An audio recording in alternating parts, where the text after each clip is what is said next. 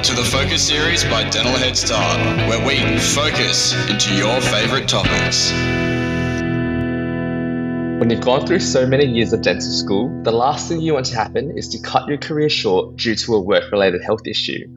You may have heard stories of dentists experiencing burnout or back pain, or you may have already experienced these things yourself.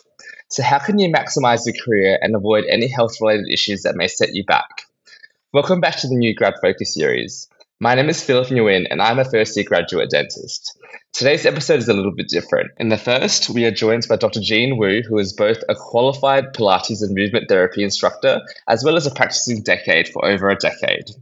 It is her passion to pass on the benefits of Pilates and movement therapy to the wider dental community, as she believes it would make a significant contribution to the health and well-being of her colleagues. In the second half, we have Associate Professor Matt Hopcraft joining us. He is a recognized leader and expert in dental public health and advocacy. As a dentist, he has worked in the Army, private and public dental practices, as an academic at the University of Melbourne, and is presently the CEO of the Australian Dental Association Victorian branch. He is a strong advocate for improving access to care, healthy eating, and mental health in the dental profession. I hope you enjoyed the episode. I'm old enough that when I left high school, it was a direct path into dentistry. It was an undergraduate degree. I was lucky enough to be accepted into my home state university, which is Melbourne University, and had a pretty uneventful dental school experience. It was lots of fun, but we graduated in 2008, so smack bang in the middle of the recession and the financial crisis. So that was an interesting time, but it makes you a lot more resilient. And it actually was quite good because even though, the work was a little bit slow at the beginning, it sort of allowed me to practice my skills a little bit more. So I'm looking back on it as a blessing. But at the time, it was pretty stressful because, you sort of leave uni and go, how's my career going to end up? But overall, it's been really, really good. I've been working as a GP ever since. I ended up sort of in the posture and ergonomics field by accident. It was more my lack of awareness of having to look after myself when I was younger that sort of led me to where I am. I sustained some fairly serious back injuries as a young dentist because I didn't really listen to my body and I didn't look after myself well enough. As part of my rehab, I ended up essentially at the physio who then referred me after the acute management to a Pilates practitioner. And that was what really helped me with my pain and my resilience in my body. I did that for a few years before I sort of thought, I really am interested in why this is helping me. You turn up to a class, usually you leave your brain at the door and you just sort of do what the instructor tells you, and then you walk out and you feel better. But I guess in my nature, I like to understand why something is happening. I ended up completing my Pilates certification through the Australian Pilates Method Association.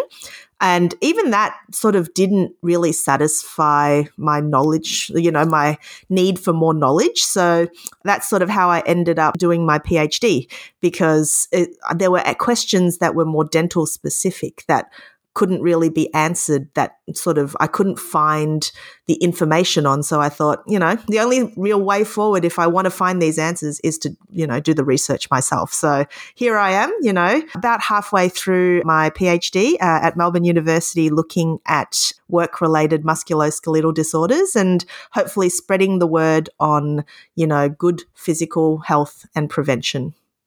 So when you say you had back injuries as a young dentist, was it like something specific that you were diagnosed with? Like, was it like a bulging disc I know people get? Yes, essentially it was a disc injury. It was something that started very early. I'd say if I was being honest, it would probably first notice niggling sensations even way back in dental school. But, when you're young and not really very concerned about anything other than what's going on the day, you sort of just ignore it. So there were many days where I would come home after a long day at work and I just feel like, my back's a bit sore, but you know what? I'm also really tired. So I'll just kick back and sit back and watch TV or what have you. And not move. And I guess never being very sporty, it was never part of my lifestyle to actually exercise routinely. So, you just sort of give yourself a little bit of leeway in that. And over time, the pain became a little bit more persistent, but still very manageable. It actually was quite an acute injury when it finally happened. Ironically, it wasn't at work, it was at home, and I sneezed and felt my back just pop out and ended up on the floor. At this point, I was still living at home, so I had to wait for my parents to get home to literally pick me up off the floor and then, get me to a physio. And they said, look, it's nothing, it's yes, it will be a long-term injury, but it's nothing that hasn't been seen before. So it's unfortunately always going to be a weakness in my body, even now with all the prevention that I do. But because I'm able to manage it, I feel a lot more confident in being able to do whatever I want, essentially, just being more aware of how I can, make it better. On the topic of you saying that you were not very sporty when you were younger, do you think that people who are naturally, or like people who are athletic or sporty or do have an active lifestyle, are they more inclined to avoid these injuries as a dentist? Or would you say that everyone is really at risk of injuring themselves? So I think it's not necessarily whether you're good at sports, it's more your lifestyle and the way that you live your life. So a lot of athletes may end up over-exercising or compensating and coming into the work with pre-existing injuries that were related to their sport. So that puts them at a different level of risk. But in general, people who are more active on a more regular basis suffer a lot less musculoskeletal injuries, and whether they're work-related or otherwise, just because movement is really good for the body. And unfortunately, lifestyles are a lot more sedentary as life goes on, and especially in this day and age where there's a lot more sitting in front of desks and what have you. Having said that, even when I was younger, I certainly did not live an active lifestyle. So it didn't matter whether there were devices or not, I could still read a book and not exercise. So it's a psychological thing as well. But the research has definitely shown that people with a moderately active lifestyle are much lower risk of developing injuries. But I think if you're on the extreme on either end, then you're at risk of injuries, but for different reasons. Right. Yes. Yeah. That makes sense. Yes. If you're out there running a marathon and not stretching afterwards every day, then you're probably going to end up with injuries related to the exercise. I think more so than to maybe the work that you're doing. But for a lot of people, if you do a physically strenuous job like dentistry, but you don't exercise outside of it to condition your body, it leads to a different set of injuries. Yes, that makes sense. And so with that sort of in mind, what are the most common ways that a dentist will injure themselves? Talking about dental specific injuries, dental injuries often come from repetitive actions. So if you're doing the same motion all day, every day, almost like if you've got a day where it's very perio heavy or something like that, you might find you'll have more chance of having pain in your wrists and arms and what have you. There's also a lot of trauma to the body from being static in awkward positions. So if you're holding your body in a bent position that's quite awkward, for example, during a long crown prep, maybe you're using more direct vision than you should, and you're sort of straining your body in positions that are not very ergonomic, that can also lead to an increased risk of injury. Having said that, even if your body is in the perfect ergonomic position, but you don't move for a very long period of time, the small muscles of the body are still going to get fatigued and you will still actually end up with injuries. So it's not so much about staying still all day. It's about keeping your body in a good range of motion and, not deviating, extremely in one way or another. And I guess one more thing I should mention is dental clinicians often suffer from injuries from unilateral bending, which is bending only to one side. So often as clinicians will favor leaning to one side, maybe we're sort of sitting with our weight shifted onto one hip rather than the other. Or if, your body is always rotated to the left or to the right, depending on, your handedness or your patient's positioning. So these are things to watch out for. Now, none of these issues are serious on a individual single level. It's more if you're constantly repeating the same bad habits. if you have one patient where you really have to put yourself in a really awkward position to get it done, that's generally speaking less detrimental than someone who does that like 3 or 4 times a day, all the time, and then it becomes a habit. Yeah.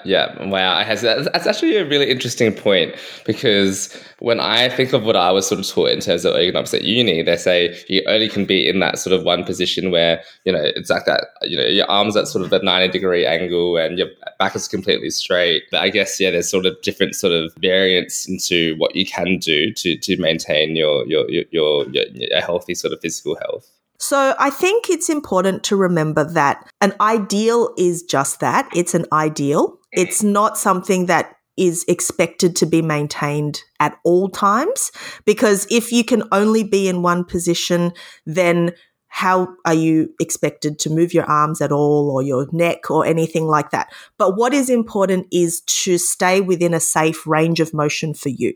So if it's uncomfortable for you to be outside of a specific range, then, try and work out ways where you can maybe reposition the patient and what have you. You should always be trying to work towards the ideal, but it doesn't necessarily mean that if you're not doing the ideal and you feel too scared to move out of the ideal, that's not good either. The body is designed to move. The spine is a very flexible part of the body. And if you actually only stay within the perfect position, you can end up losing range of motion, which in the long term is not good as well, because if you do need to move out of that range, all of a sudden you've lost that capability. So it's more about, it's like if you think of it in terms of like a car engine or something like that, you want the capacity to go fast, but that doesn't mean you should go there all the time. Right. Yes, that's a good analogy. So is there a way that you can find like your safe range of motion? Like, is there some exercise that you can do to find that? Or is it just really what you feel comfortable in?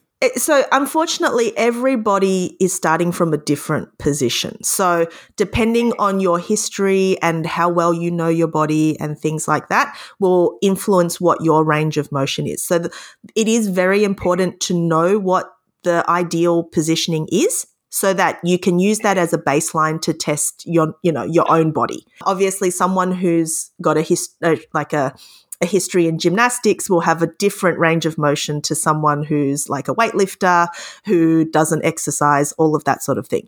You can't really I don't believe it's safe to increase your range of motion at work. So that's something that you should probably be doing outside of work, in your physical training, exercise regime, in a safe and controlled environment. But at work, you probably just want to stay within a comfortable range of motion. Basically, if it doesn't feel comfortable, you should probably not be in that position for too long. In terms of when you know that you're starting to hurt or damage your physical health, like what are the sort of key or most obvious signs to look out for? Because now I'm thinking about myself working as a new graduate dentist, and I'm thinking, are these little things just like general soreness, or is it actually me damaging my back? So I think the main thing is to try and build your body awareness. So a lot of times when we're at work, we try and push through and we try and shut off the feelings that we have in our own bodies because we're so focused on getting the job done. And that's like quite, I think, applicable, especially when you're a new graduate, because you've got the time pressure, you've got the patient pressures, everything. There's a lot going on and your brain can only process so much. But it's actually really important, I think, after each patient, or if you have like a minute in between patients or what have you, to just check in with your body and see how you're feeling. So am I feeling quite tight through my chest? Maybe I've been hunching a lot today. Am I feeling like my back is sore down, the top half of my spine or the bottom half of my spine? These are things that you want to just be aware of. When you're at work, maybe you can't do anything about it in that moment, but acknowledge those feelings and acknowledge how your body is feeling. Then when you're outside of work, think about, okay, I feel like I'm really hunched today. What exercises can I do to reverse that? So essentially, we're trying to rewind the effect of the day on the body. So obviously, if you're in pain, you certainly should seek some sort of assistance, especially if it's chronic. But if it's a discomfort that can be alleviated through exercise, and if you find exercises that help with your discomfort, obviously I recommend, if you're not sure of what you're doing or if you haven't got the background in exercise, to maybe discuss it with like a healthcare professional or like an allied health professional, or to discuss it with an exercise physiologist or a Pilates instructor, or, you know, someone who can give you a bit of advice on what is appropriate for your body. In my practice, I teach, in my Pilates practice, I teach dental only clients, and a lot of the issues that I see are quite universal. So often people will come to me with very tense shoulders, very tight across the chest from all the hunching. And, you know, there are certain exercises like shoulder releases and strengthening the oppositional muscles to the ones that you're using all day that really help to reset the body and bring it back to a neutral position. So it's really hard to say on a broad scale what everybody needs, but the first step to finding out what your body needs is to figure out what the problems are. So it's really not a one size fits all sort of scenario. It's definitely, I guess that's the same thing for lots of different things. Like the human body is so fluid and so variant. Yeah. And every person has different like needs, and their muscles are all different lengths, their joints are all different sizes.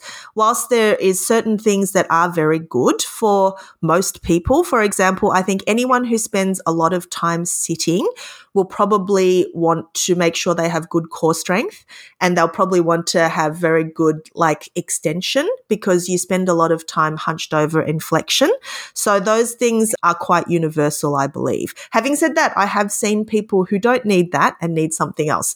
So, you know, it's like any kind of statistic. It's only works on a macro scale. It doesn't work on an individual scale.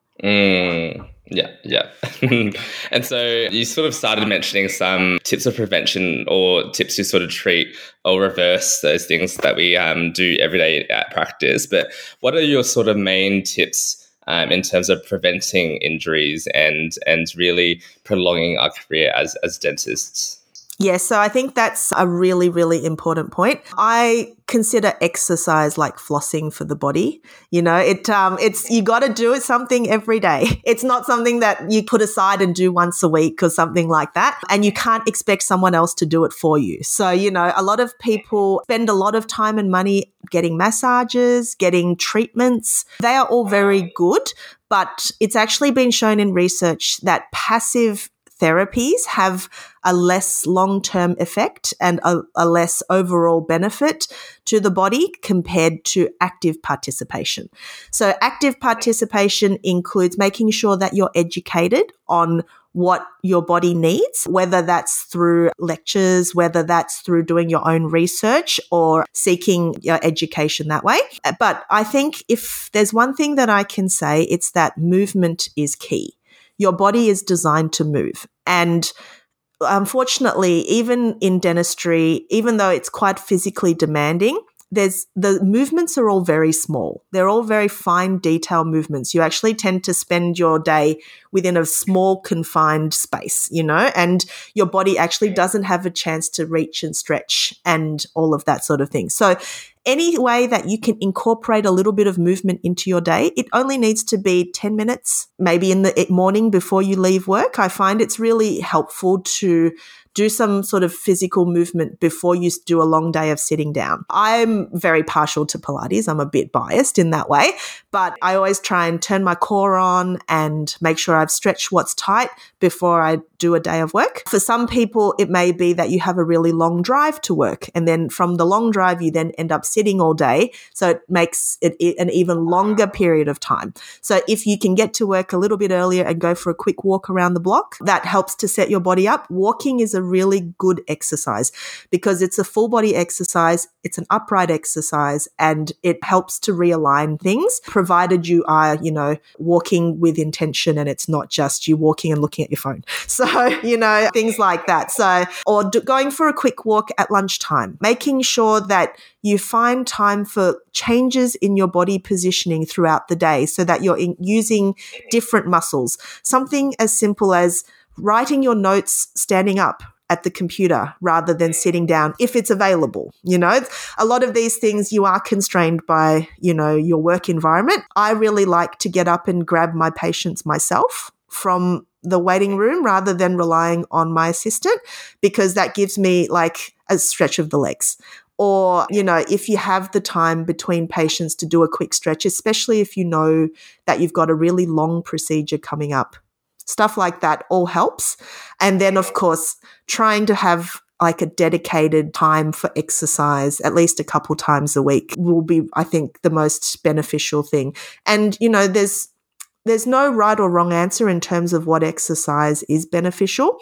I really like exercises like swimming, where it's like a full body exercise, a lot of extension work because we spend our days sort of closed down and sort of making ourselves a bit smaller.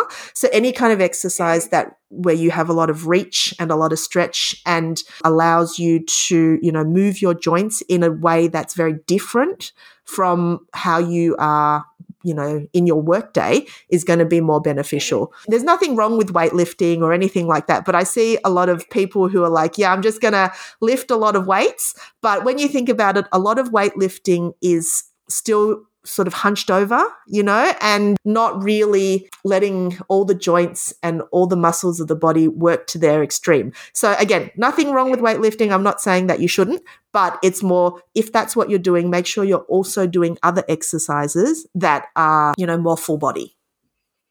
And, like in university these days, I think it's almost compulsory to purchase loops. Like, is that something that also will benefit our physical health in the long term?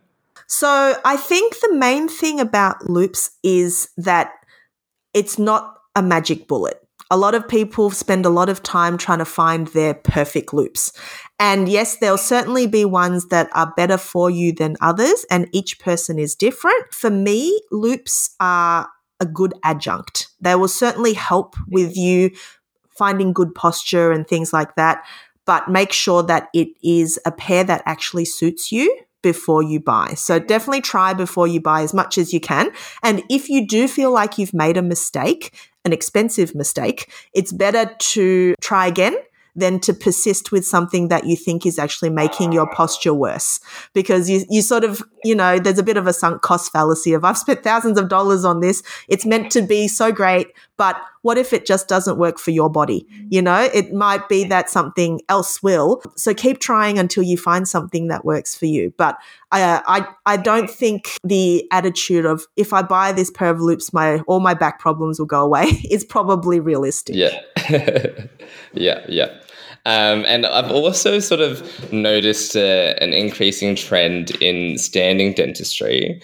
And people always say, it's better for my back and all those sorts of things. Is there, much evidence to show that it actually is more beneficial, or is it something like, similar to sitting, if you're doing standing dentistry all day, it's not sort of giving you as much movement and that sort of thing? Exactly. So it's actually really, really interesting. I came across this very old paper that was written before the advent of four-handed dentistry, when dentistry was practiced standing up. Now, it's not very scientific because it's so old, but it was just a really interesting read because the older dentists from that era still had a lot of physical problems. So I think what's really interesting and important is the alternating of the body position.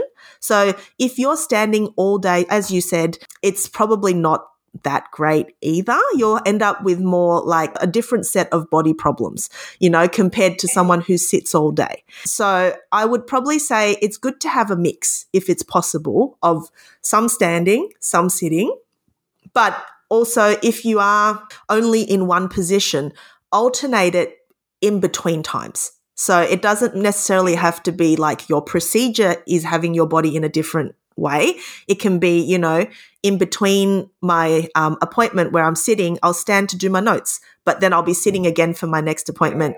Or if I'm standing a lot, I might take 5 minutes in between patients to do a quick stretch or, things like that. I think that would probably be more beneficial than, being dogmatic about one particular body position. Yes. Yeah. No, that definitely makes sense. And I guess just to finish up, we've been talking about physical health in general. Most of the people who listen to this episode are going to be final year students or newly graduated dentists.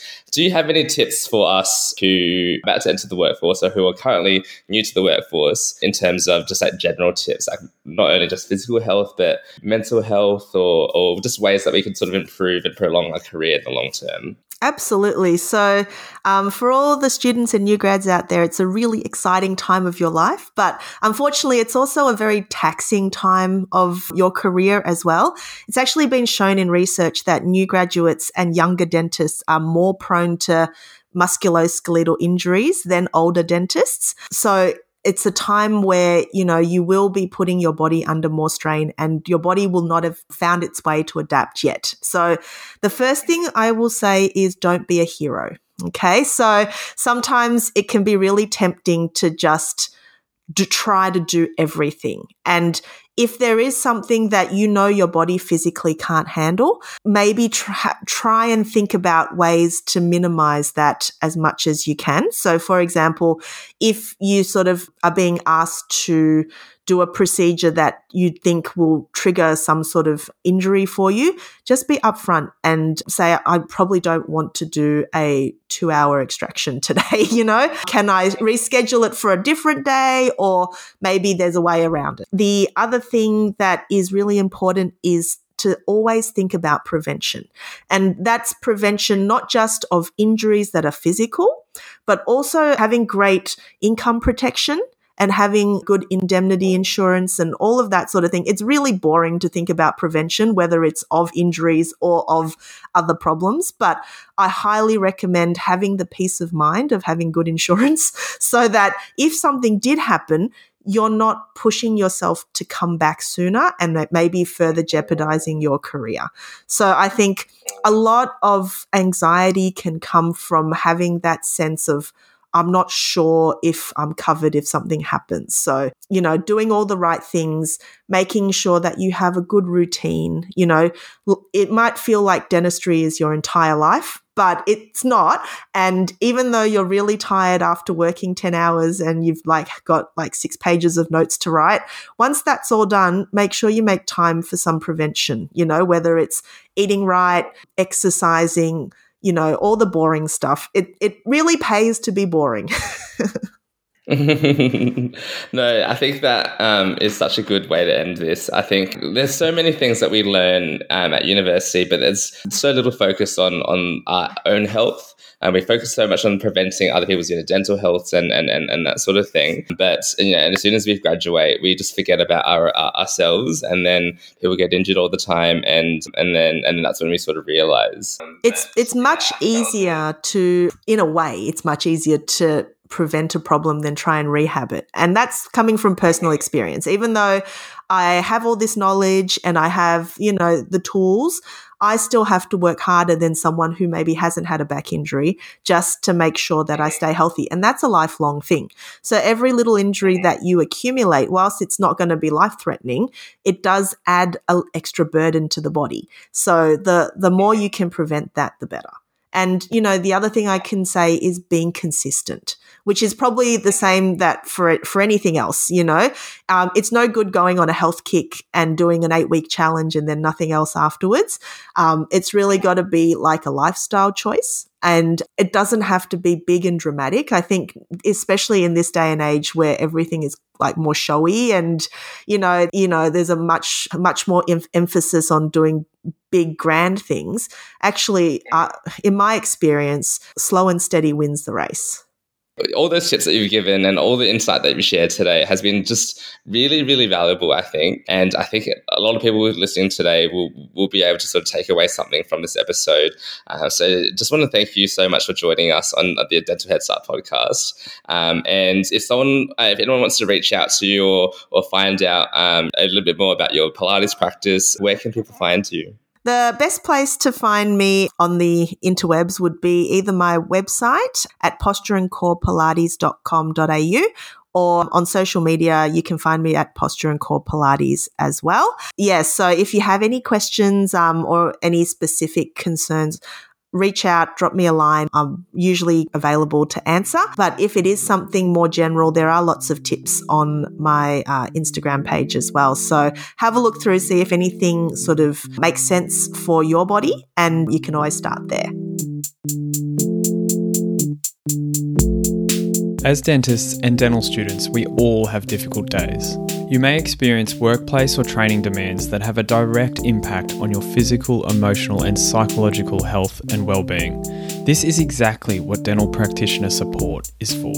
It's a completely confidential and independently run service that's funded by the Dental Board of Australia in an effort to support practitioners and dental students right across the country. Sometimes people call just at the end of a long day to debrief, but sometimes they call because there's more challenging things going on. Dental practitioner support is there for you in these times to give proactive advice, help you improve your health and well-being before there are major concerns. We all need a helping hand sometimes, and it's okay to ask for help. So if you find you need it, call 1-800-377-700 or visit the website dpsupport.org.au. They have loads of great information to get you started.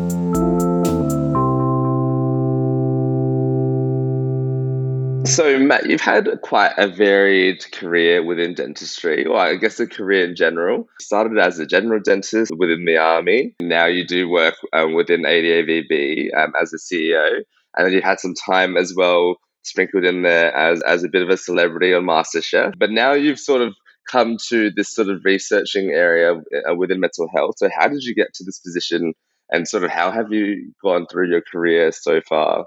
Oh, so many questions, Philip. It's and some good ones. I mean, from a career perspective, one of my things, I guess, has always been to do stuff that I enjoy doing, and I sort of went from clinical practice. I fell into some research kind of by accident, really, just in where I was working, but it was something that I really enjoyed, and that sort of led me into a career teaching and research at Melbourne University, and something that I've been doing now for probably 20 years. And, through various things, I got involved with the ADA. And so for me, and, I always talk to people about, what they want to do and where they want to go. It's about doing stuff that you love, I think. And if you enjoy it, it opens up doors and you try new things. And if it works, it's fantastic. And if it doesn't, then you move on to something else. But on the mental health stuff, it really came about, I think, during the pandemic. And obviously here in Victoria, we suffered through the pandemic probably a little bit worse than people in other parts of the country. But it impacted everyone. And we run a service through the Dental Association to provide free counselling support, an anonymous service for our members.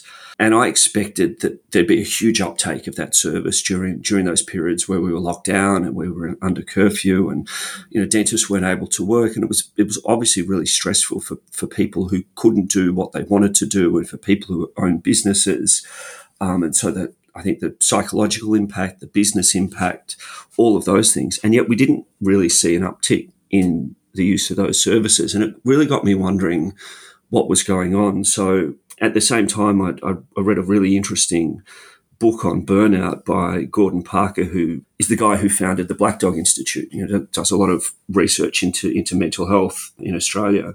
And so I got in contact with him and we got to talking and decided it'd be interesting to look at some research into what was really happening with dental practitioners. And, we're working our way through sort of publishing a lot of that stuff now. But what we found is that mental health problems are as common and potentially more common across our profession. And when I talk about the dental profession, it's dentists and oral health therapists and prosthetists and hygienists, the whole team. We found around 1 in 10 had a diagnosis of depression, 1 in 10 had a diagnosis of anxiety disorder, 25% suffering from burnout, 60 to 70% with sort of really significant psychological distress. And probably the most heartbreaking finding was 1 in 6 reported thoughts of suicide in the past 12 months. And that really, I think highlighted that, these are problems that exist across the community, right? We know that these are really common problems, but they're really common in our profession, and our profession is really tough. It's stressful. It's isolating. We're all perfectionists. There's a whole lot of things that make it really challenging for us. And I think that sort of led me to, well, what do we do now? And one of the key things I think that's really important is open, honest conversations. Because I think so many people think that it's only them and that they're worried about talking about it. They're worried about sharing what problems they're going through. But we all struggle. We've all struggled over the last couple of years. We've all struggled through our lives. And so I think a big part of it is, how do we normalise that struggle piece? And that's the thing that's going to really help everyone moving forward. So I know when I was studying to be a dentist, and even now, you're at some like event or like a party, and someone comes up to you and is like, "Oh, you're a dentist. I've heard that like dentists have the highest rate of suicide as a job." So is this a fairly true statement, or is it is it comparable compared to other healthcare professionals like doctors and vets and that sort of stuff? Yeah, well, certainly what our research found, and we didn't look at suicide rates per se, and getting some of the data on that is a little bit tricky, but certainly things around thoughts of suicide the rates are as high or higher as than you would see in other health professions. Health professions in general tend to have higher rates of suicide. Certainly some of the research would suggest that, that rates in dentistry are potentially as high as they are in some of those other health professions. I think vets probably tend to have really high rates, but we see it in doctors and nurses and in dentists as well. So it's something that we do need to be really mindful of, and how do we help support our colleagues across the profession. So what about dentistry in particular lends itself to poor mental health, would you say? Are there sort of a list of key things, or? I think there's probably a few things, and certainly some of our research and some of the research into burnout particularly suggests that perfectionism is a potentially key indicator. And we know in dentistry that you're either a perfectionist coming into the profession, or the profession turns you into a perfectionist. So a lot of that sort of type A personality, perfectionism, and wanting to control things. And so that's I think something that's inherent in all of us, and it's something that we can't really change. It's more about being mindful of that and trying to work within that. Isolation, professional isolation, may play a part of it, and there's certainly research around loneliness and isolation as being important in mental health. And it's really interesting in dentistry because you think, you turn up to work every day and you're seeing 10, 15, 20 patients, you're working in a team, but a lot of that is really you in a room by yourself, and there's conversation with a patient, but that's always, not always easy because, you're focusing on your work. And we do tend to be a little bit isolated from our colleagues, and you might talk to people in the morning and, grab a quick chat over the lunch break and say bye at the end of the day. But it's very different from people who work in a hospital, for example, or in non-health fields, in offices where there's a lot more interaction with people. So I think that's definitely a part of it. And then the nature of the work that we do, and this is where I think we see these problems in health professions, particularly around sort of the psychological distress or the stress component. We're dealing with people's health and well-being. Patients are very demanding of us. There's always concerns about, the regulator, what's the dental board doing? Dentists have a reasonably high rate of complaints against us. So when you pull all of those things together, we're sitting in a job that's difficult and it's stressful, and that if we don't manage and control that and control our workload and control our stress, then there's the risk of potential mental health problems. I think most dentists would go through work and start to feel a bit of stress and all that sort of stuff. But how do you actually know, or what are the things that you can look out for to tell that you are experiencing depression and anxiety and need a little bit of help? Yeah, it's a good question, and I think some of the things it's probably taking a step back from there too. I think one of the things that we all should be doing in general is thinking about our health overall. And I don't think we talk a lot to our patients about prevention and the things that they need to do to look after their oral health, but we're not always the best at doing that for our own sort of health and well-being. And that's I think it's the physical health part as well as the mental health. And some of us do the physical health part okay, but we neglect the mental health. And that there is a strong link between physical and mental health and well-being. So I think there's a holistic piece in there. How do we look after our health and well-being? And part of that's good nutrition and it's eating well. Part of it's about our physical health and exercise. But we also know in the dental profession that back and neck problems and wrist and arm problems are prevalent. So ergonomics is really important, because if you start to experience back pain partway through your career, chronic pain has an implication for mental health as well. So looking after all of those pieces is really important. But then sort of checking in on your mental health is really important too. So thinking about the sorts of things that signs, I guess, that you might not be traveling so well. So things like not sleeping particularly well, I think that's always a bit of a concern. If your mood is down, and we often see it in our colleagues more than perhaps we recognise it in ourselves, changes in appetite. If you're not feeling like you're enjoying things in the way that you would like to be doing, being exhausted, sort of losing your motivation, those sorts of things are potential signs. And I think in the way that we recommend to our patients, you should go to the dentist every 6 or 12 months. How many of us go to the doctor, go to our GP, have a regular GP? In the way that we tell our patients, it's really good to have a regular dentist because continuity of care is so important. Do we have a GP that we go to on a regular basis and get some of those things checked out and talk to people about how we're feeling, and which is a really challenging and difficult thing for people to do, to open up. But there are, and there are some other things that we can do. I mean, one thing that I'd recommend that your listeners do is check out the Black Dog Institute. And on their website, they have a program that they designed specifically for health practitioners during the pandemic.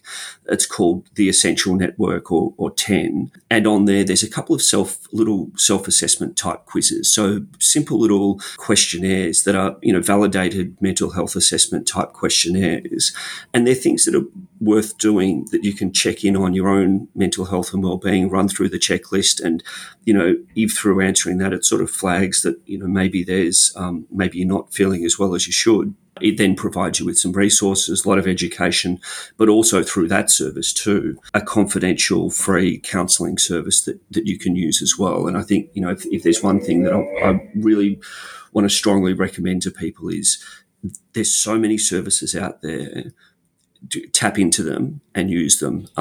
We talk a lot about there's a stigma associated with mental health, and there is, but there shouldn't be. And we should be able to go and access these services, and they are there. So make the most of them, because at the end of the day, it's about your health and well-being. And I think we all want our colleagues to be well and healthy, and whether that's physically well and healthy or mentally well and healthy, use the support services that are there and available. Yeah, perfect. And setting that a little bit further, is there anything that we can do, or dentists in general can do, to just in their everyday sort of day working lives or personal lives, that they can just do, I guess, sort of lower the chances of experiencing mental health and depression and anxiety?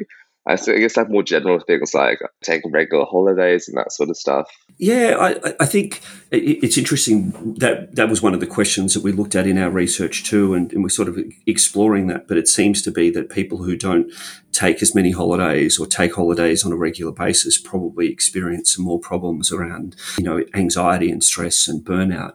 And so, you think about, if you think about your mental health in the same way that you think about your physical health, you can't push your body physically to an exhaustion point and then keep going, because eventually something's going to break. And for anyone out there who plays sport or runs or swims or cycles, any of those sorts of things, that you get to a point where if you push too hard, things start to break down.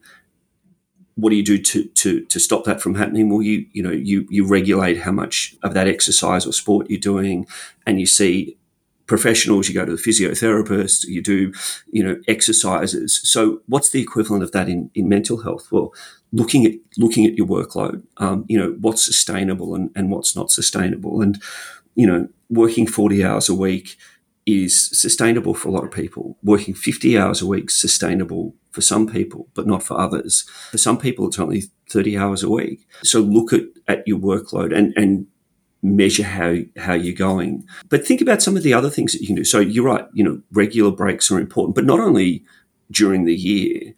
I think during the day too. One of the things that I've started doing more now this year, and the more that I'm doing this research, the more I'm sort of looking in the mirror at myself and going, these are all of the bad things that I've been doing over the last 30 years that I wish I'd known about 30 years ago. But consciously making an effort during the day to go outside, to actually get out of the workplace. And it's hard in Melbourne in the middle of winter when the weather's terrible, and it's probably easy to do in other parts of the country. But take 15 minutes or 20 minutes in the middle of the day when you have a break, to not be seeing patients. We can't be switched on mentally all of the time, and just sit outside and enjoy whatever it is outside. And it's those little micro breaks that are as important as the 2-week holiday overseas every year, probably more important, I think. It's 2022. A time where cloud-based software is enhancing every aspect of our lives. So why not leverage those same capabilities in something we use every day? Our dental practice management software. Imagine a platform rethought from the ground up, intuitive and intelligent, using the possibility of today's technology for your patients and your business. A solution that optimizes our daily workflows, creating the edge that modern dentists need to stay competitive and connected. Principal Practice Management Software is this solution. Efficient, intelligent, intuitive. Because it's 2022 and you expect better. Go to principal.dental to learn more. Yeah, I think that's perfect. And I guess another question I was thinking about, because a lot of the people who listen to this podcast will be either final year students or recently graduated dentists. I guess would it be different for people who are more new to the profession?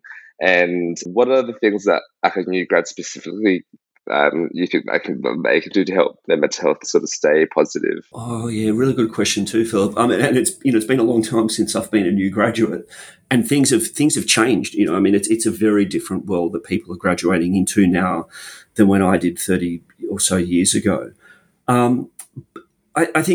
I think it is about being mindful of the pressure that's on you. And I think I sort of observe that one of the real challenges for new graduates these days is the perceived pressure to be really good really quickly. And sort of partly driven, I think, by social media.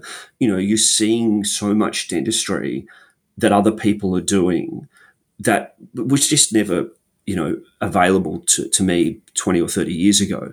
And I think people sort of then use that as a motivator, which is really good. But some people also see that as a huge burden. And so, I think some advice to students and recent graduates is don't spend too much time on social, on looking at dentistry on social media, because for two reasons, I think. One, most people are only going to post their successes and not their failures. If you can find someone who posts their failures as well, definitely look at that sort of stuff, because you learn in life. You probably learn more from your failures than you learn from your successes, right? So if someone's posting those sorts of cases, you will learn a lot from that. But sort of switch off from the people who are only posting success after success. And then the other part is, they're usually very experienced clinicians who've spent a lot of time to get that good. And dentistry is a journey. It's a marathon. It's not a sprint. It's that's a terrible sort of cliched saying, but you think about, and for, students and recent graduates, you think about that first patient that you saw, and then you think about how different and better you were the next year that you were treating patients, and then the next year, and we get better year after year after year. And everyone does that at a different rate. Not everyone graduates and is amazing at everything, and some people like endo, and some people like doing pros, and some people like perio, and they get better at those bits that they like and better quicker. So don't judge yourself by other people's performance, other people's progression. Judge yourself by yourself and what's important for you. And I think that's probably something that's really important for people to realize. Hopefully you want to be in the profession for 30 or 40 years. So there's no race to get somewhere 2 years out or 5 years out. And I think the other part about that, and I reflect, I haven't treated patients now for a long time, but I look at the way that dentistry's practiced now, and it's changed so much in 30 years, and will change again in the next 10 years, and the next 20, and the next 30 years.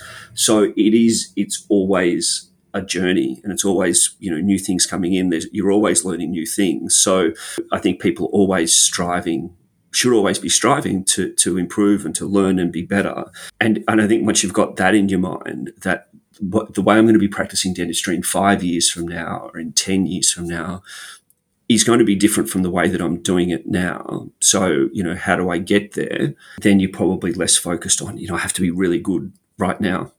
What I found really helpful, especially in my first year now, is that just like debriefing and talking to people. I think at university we're surrounded by our friends, basically every day, and you get to talk to people about your days and that sort of thing so easily. But I think when you graduate, you go to work, you finish, and then if it's a housemate that's not dental related, you don't have that same sort of time debriefing, and then it starts to bottle up inside of you a lot quicker than it does when you're at university. And so, I think that's something that I found really, really helpful, just realizing that and then making an active effort to have chats with people after work.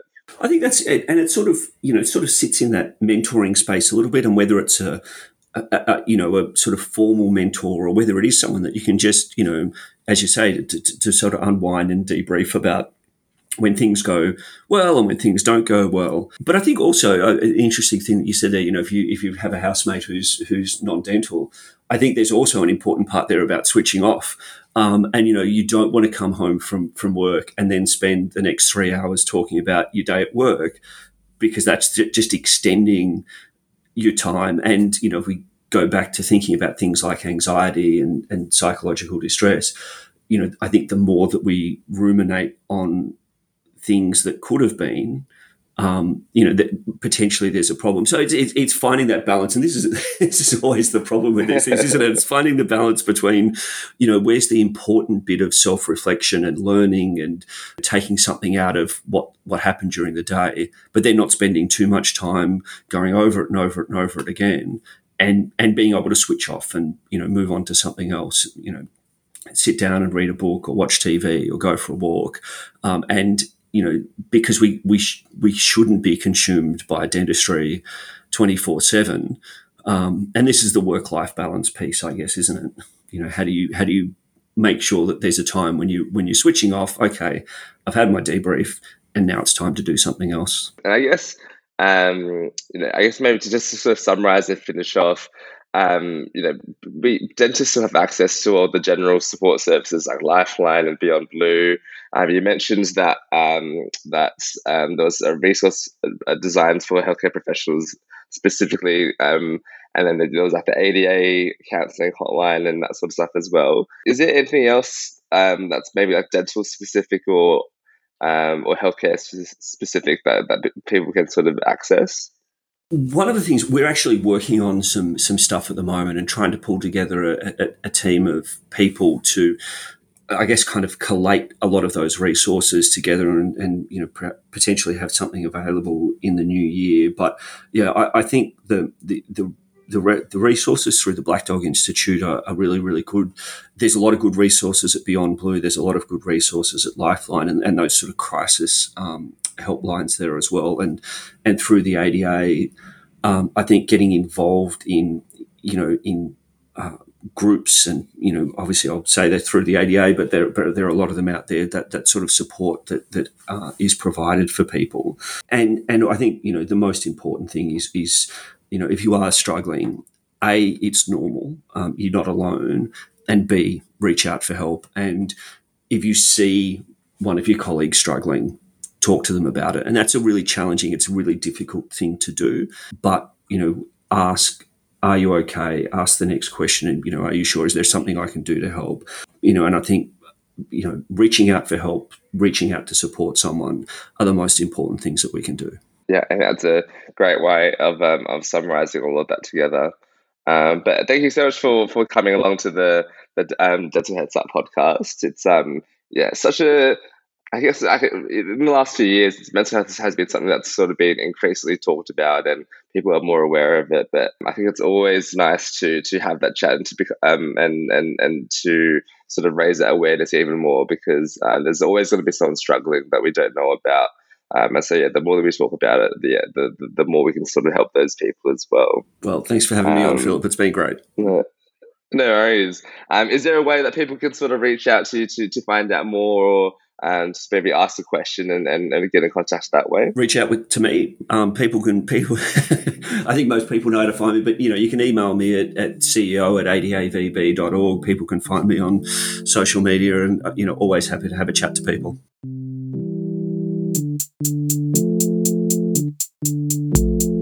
Thank you so much for listening to the Dental Head Start podcast. I genuinely hope this is helping you become a better dentist. So if you like what you're hearing, make sure you subscribe on your podcast player, and I want you to do me a favour.